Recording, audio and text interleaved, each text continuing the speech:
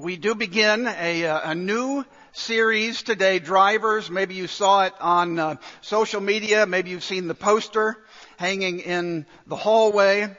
Drivers, four longings that drive every human life. Now, I know what some of you may be thinking. We have several hundred people here today, and you've seen the title, The Quest for Spirituality. Now, for some of you, wow, that sounds interesting. That sounds cool. I've been looking for that. Some of you may be thinking this. I know you. Some of you are thinking this. I don't need that. I don't need a quest for spirituality. I'm a Christian. I know Jesus. I gave my life to Christ. I am born again. I walk with Him. I don't know how to think about a quest for spirituality. That sounds kind of amorphous and in the clouds. Hang with me. Some of you may be thinking in response to this, I'm disappointed with God. I'm angry with God. Yeah, I think I know God, but I'm not doing real well with God right now. I'm disappointed in Him. I'm angry with Him. Some of you may be doubting His existence and His goodness and His grace and mercy.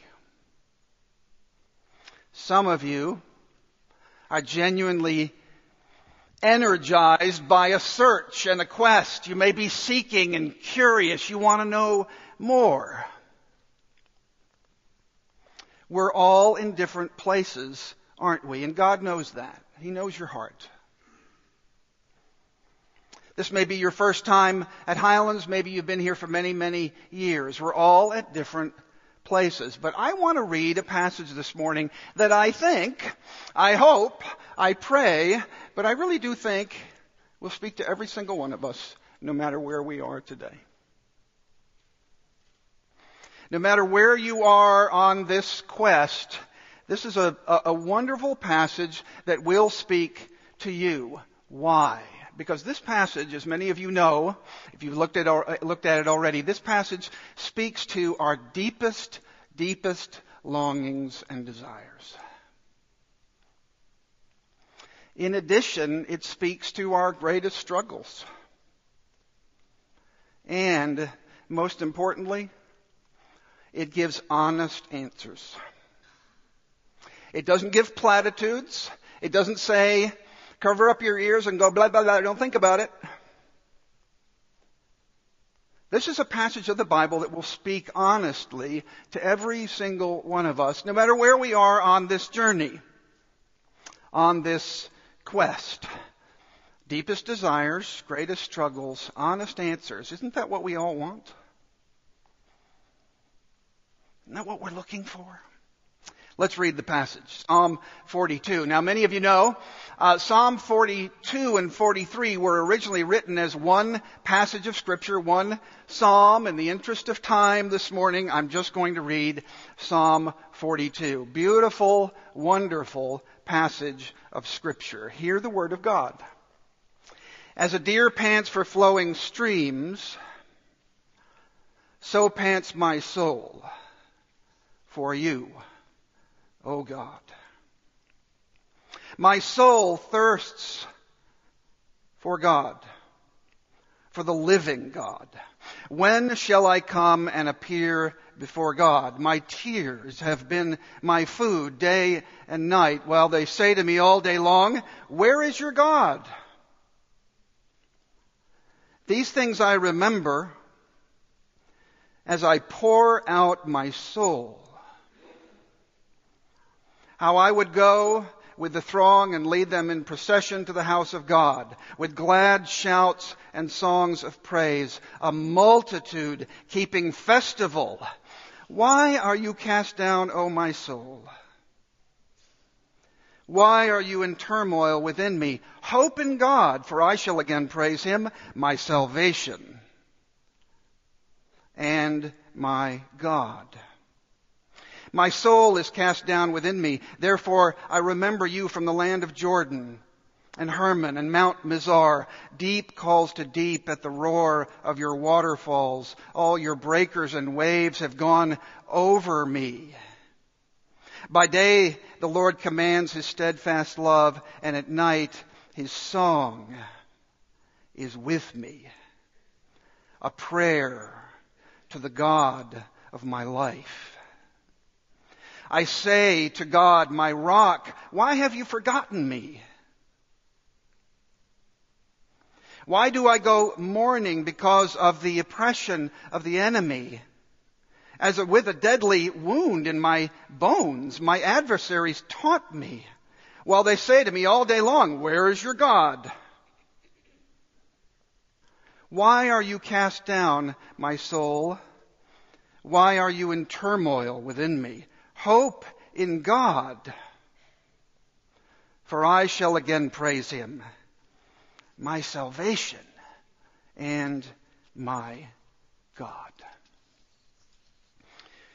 Notice how the psalm begins by addressing the language of longing,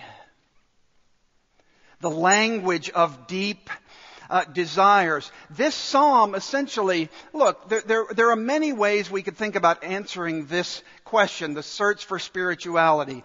What are we looking for? Why are we looking for it? Where are the signposts? Where do we go to find it? We're actually going to pull the veil back and watch somebody on a quest for spirituality. We're going to pull back the curtain, pull back the veil, and watch somebody do it in the Bible. And you see at the very beginning this emphasis on longing, desires. A deer pants my soul. My soul thirsts for God. I pour out my soul. What do you long for? What do you want more than anything else? In John chapter 1, there's a group of men, and they've heard John the Baptist's message, and they're very intrigued with Jesus, and they start to follow Jesus, literally listen to his teaching and follow him down the road. And Jesus wheels around and asks them that very question. What are you seeking? What do you really want? This next illustration, I just have to admit it, it's an evidence of a misspent youth.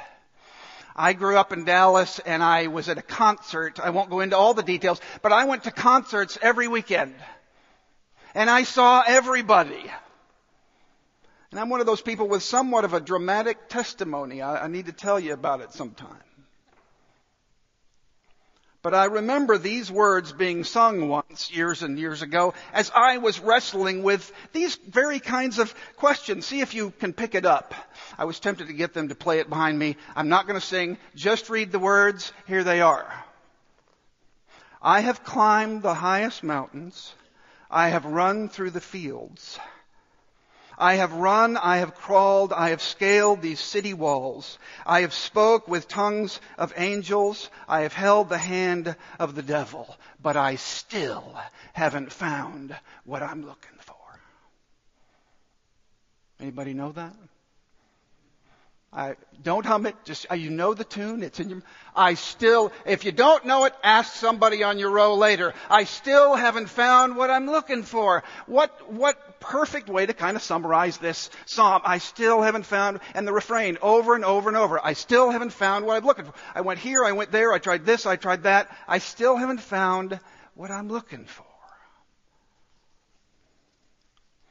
Where do I find it? This language of desire, language of longing. We all have it. A man named Jamie Smith wrote a book recently. It's called You Are What You Love. And he gives a little illustration in there of a classic movie. Not a lot of people have heard about it, but it's kind of a cult classic. There have been books written about it. It's called Stalker. Stalker, 1979. And what's fascinating about this movie and the books and essays and all kinds of articles written about it as it gets right at this very question. This man has some friends and he tells them, their professor and writer, he says, look, I know a place where dreams come true. And I can take you there. I know a place where your deepest longings and desires will come true, and I can take you there. And then he goes on to say, it's in the zone, and inside the zone is the room. And as soon as you enter the room reveals your deepest desires. And of course, initially, wow, that's wonderful, that's great. Reveals my deepest desires, gives me my deepest desires. Isn't that wonderful? But what if we don't know what our deepest desires are? What if we're not sure what our greatest and deepest longings and desires are? What if we're conflicted? That's okay, the room will reveal it. Ready? Who wants to go first? I don't. Would you go into a room that immediately revealed who you are on the inside, on the outside, for everybody to see? What do you really want? You know, we may want the right things, we may want the wrong things, we may be confused about our deepest longings and desires, we may even be dishonest and we know how to say all the right things, but what does your heart really desire? Hunger and thirst for. We all have these longings and these desires, and that's how the psalmist starts. But secondly, our greatest struggles. It addresses our deepest longings, our deepest desires. He begins that way and then he moves on to greatest struggles. My tears have been my food day and night. I don't know if you can relate to any of this. I think you can, though. No matter who you are. I remember when I was converted. I remember when I became a Christian. I remember the enthusiasm with which I embraced Christ and the change in my life that came about in my life. And I remember the sense that how much better this is going to be and how much more wonderful it's going to be. And it was. Being born again, becoming a Christian, seeing Christ, knowing Christ, walking with Christ. And then, over the years, life happens. And yes, we walk with Christ, and yes, we know Christ, but hard things happen. Difficult things come along. And notice what this writer is going through. He has this longing. He wants to know truth. He wants to know God. But in the midst of this, as he thirsts and hungers and wants to know God, there's a dryness. Christian, have you ever experienced this? A dryness in your walk with Christ? An up and down. He's experiencing, the picture here is a deer panting for water, going back to a stream bed that he often goes to, and it's often bubbling, and it's all dried up. It's gone.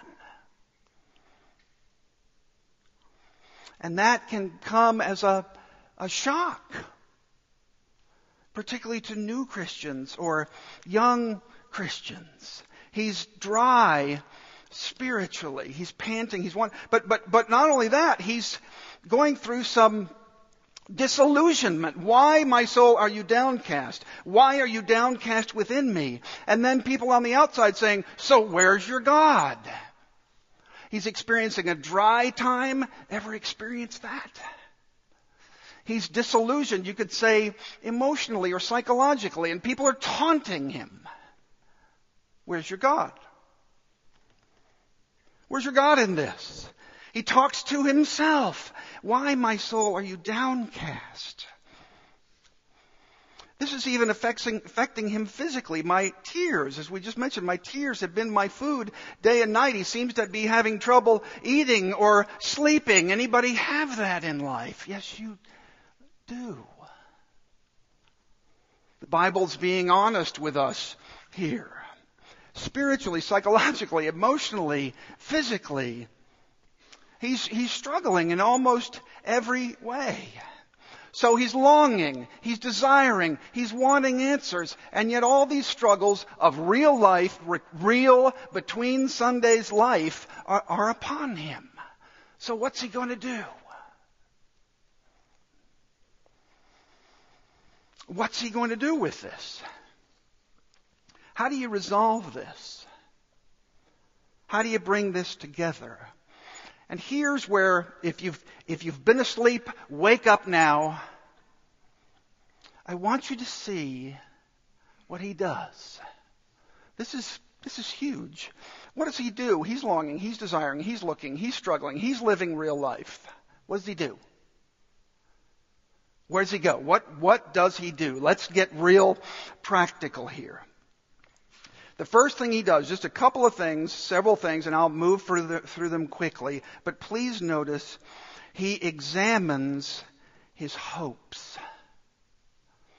In other words, he talks to himself and asks himself, why are you downcast? What am I putting my hope in? What am I staking my life upon? What do I want more than anything else? He makes an account of that. He evaluates his heart with regard to that. He examines his hopes. Where is my hope? Where is my hope? And he says, put your hope in God. Are you putting your hope in something that will fail you? Something that will break your heart? Something that will disappoint you? C.S. Lewis once said, the world is so built that to help us desert our own idols, they usually desert us first. And inevitably break our hearts. He examines his hopes. What am I putting my hope in? You can do that. No matter where you are. No matter where you are as a Christian or not a Christian. But the second thing he does, he pours his heart out to God. He pours his heart. You can see it from beginning to end. God, where are you? God, I want you. God, come. I want to be in your presence. I want to know you. He pours his heart out from where he is, not from where he thinks he should be. He doesn't clean himself up in order to come into the presence of God. He speaks to God from where he is, and he pours his heart out. You can do that. You can do that today. What am I putting my hope in? Pouring your heart out to God. I don't like where I am, or I'm struggling, or I need you. And I keep hitting dead ends. And I want more in my life. And I need to know the truth. And I want to drop my weapons. And I'm tired of fighting. I want more. I want what you have for me. He pours out his heart to God. And then he reminds himself, he goes on to remind himself of God's promises. You know, one of the things that we need to do, particularly for those of us who have known God in Christ for a number of years, he remembers what God has done for him in the past, how God has been faithful to him in the past. It's as though he grabs his heart and says, listen, heart, I need to remind you of God's promises. And he says, God is my life, God is my rock, God is my Savior. He reminds himself of what God has done, God's faithfulness to him in the past, and the promises that God has made to him. You can do that. You can do that, no matter where you are. St. Augustine once said, with God is the fountain of life, a fountain that can never dry up. God has everything that will refresh you, and he is able to fill anyone who comes to him. And he is able to fill anyone who comes to him. He goes on to say, he is what you are thirsting for. And then finally, he realizes the whole goal of the writer of this psalm is to be with God's people. is to be fellowshipping and worshiping with God's people. He recognizes that he can't do this by himself. He can't do this alone. He needs help. He needs the family of God. He needs the body of Christ. And I will be so bold as to say, you can never know Christ or grow in Christ the way you're designed to apart from his people. You will never know Christ or grow in Christ the way you are designed to and for apart from his people. We need each other. We need to be members of the body. Yes, just look at us. We're a mess. We're full of sin and we've got all kinds of issues. Come join us. You got issues too.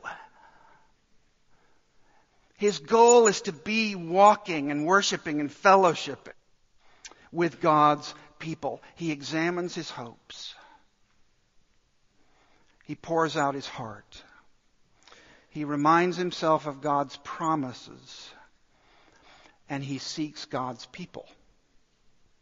He seeks community. Hopes, heart, himself, and community. You can do that. You can do all of that today. Now, as we prepare to come to the table this morning, I want to close with an illustration from a biography of a man that I've recently been reading who actually saw himself as standing in the line of the sons of Korah. He was a temple musician. He was a church musician. He saw his calling to give glory to God through and with his music. And he steeped himself in the Bible. And he would write on his musical scores, "To God alone be the glory, and help me, Jesus, as I seek to make music for you and for your glory." But ultimately, the point is not about the music. Music is subjective. People like all kinds of music. I get that. But you need to know something about the life of Johann Sebastian Bach. You need to at least know about the life of this man. He was orphaned when he was 9 years old. His mother died when he was 9. His father died when he was 10.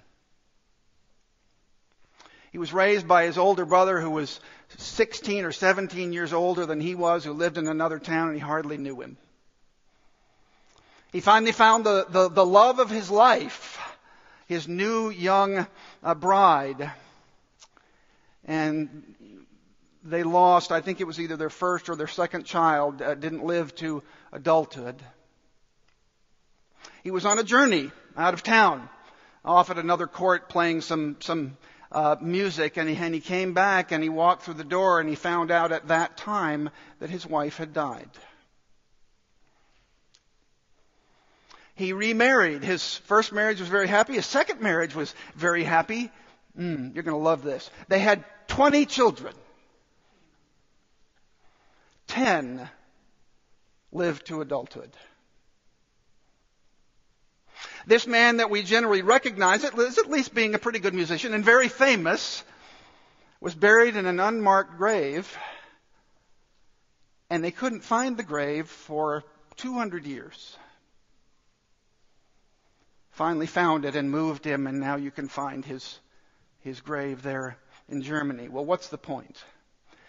The point is, in the midst of life, in the midst of joy, as we've talked about, in the midst of sorrow, in the midst of all of these experiences, right in the middle of his life, he could write Jesu, joy of man's desiring. Jesus, joy of man's desiring. Jesus, fulfillment of all of our desires. Recognizing that God, through Christ, would never leave him or forsake him. In fact, we're going to play a little bit of that behind communion a little later in the service. But I want to close with this. These words aren't in the bulletin. These are some of the original words. And remember, he's writing this right in the middle of this life that I've just described to you, and there's much, much more. But he writes about Jesus, and there's a turning point in these original words to the song where he starts talking to Jesus. Here it is. Well for me that I have Jesus. Oh, how strong I hold to him. Jesus have I who loves me. He remains my joy, my heart's comfort. He is my life's strength. And then he starts, it's almost as if he loses himself and he starts to talk to Jesus himself. Listen to this. Jesus, delight of my soul. Jesus, my best pleasure. Jesus, my son of joy. Jesus, it is well known to you how much I love you from my heart, and I am distressed without you. Therefore, Jesus, come to me, stay with me forever and ever. Jesus, my refuge and deliverer. Jesus, the ground of my confidence. Jesus, mighty trampler of the serpent. Jesus, light of my life. How my heart longs for you, dear Jesus. Painfully longs for you. Come, oh come. I wait for you, oh come, dearest Jesus. My prayer is that that would be your prayer. Let's pray. Lord, we thank you for the longings that you've given us, the desires that you've given us, and yet we recognize we live in this hard and fallen and sinful world. And yet, Jesus is our delight. Jesus is our pleasure. Jesus is our joy. Jesus is our refuge. Jesus is our deliverer. Our hearts long for him. Our hope is in a person. The person of Christ. Lord, as we prepare our hearts to come to the table, we pray that you would come, just as this very prayer we've just read, we pray that you would come and that you would meet us. And Lord, I pray for anyone who doesn't know you, who is resisting, who is fighting, who is struggling, who is angry. I pray that they drop their weapons and run to you. Place their faith in you and you alone for their salvation, knowing that the quest is all about you. The longing is all about you. The desiring is all about you. Jesus. We pray all these things in your name. Amen.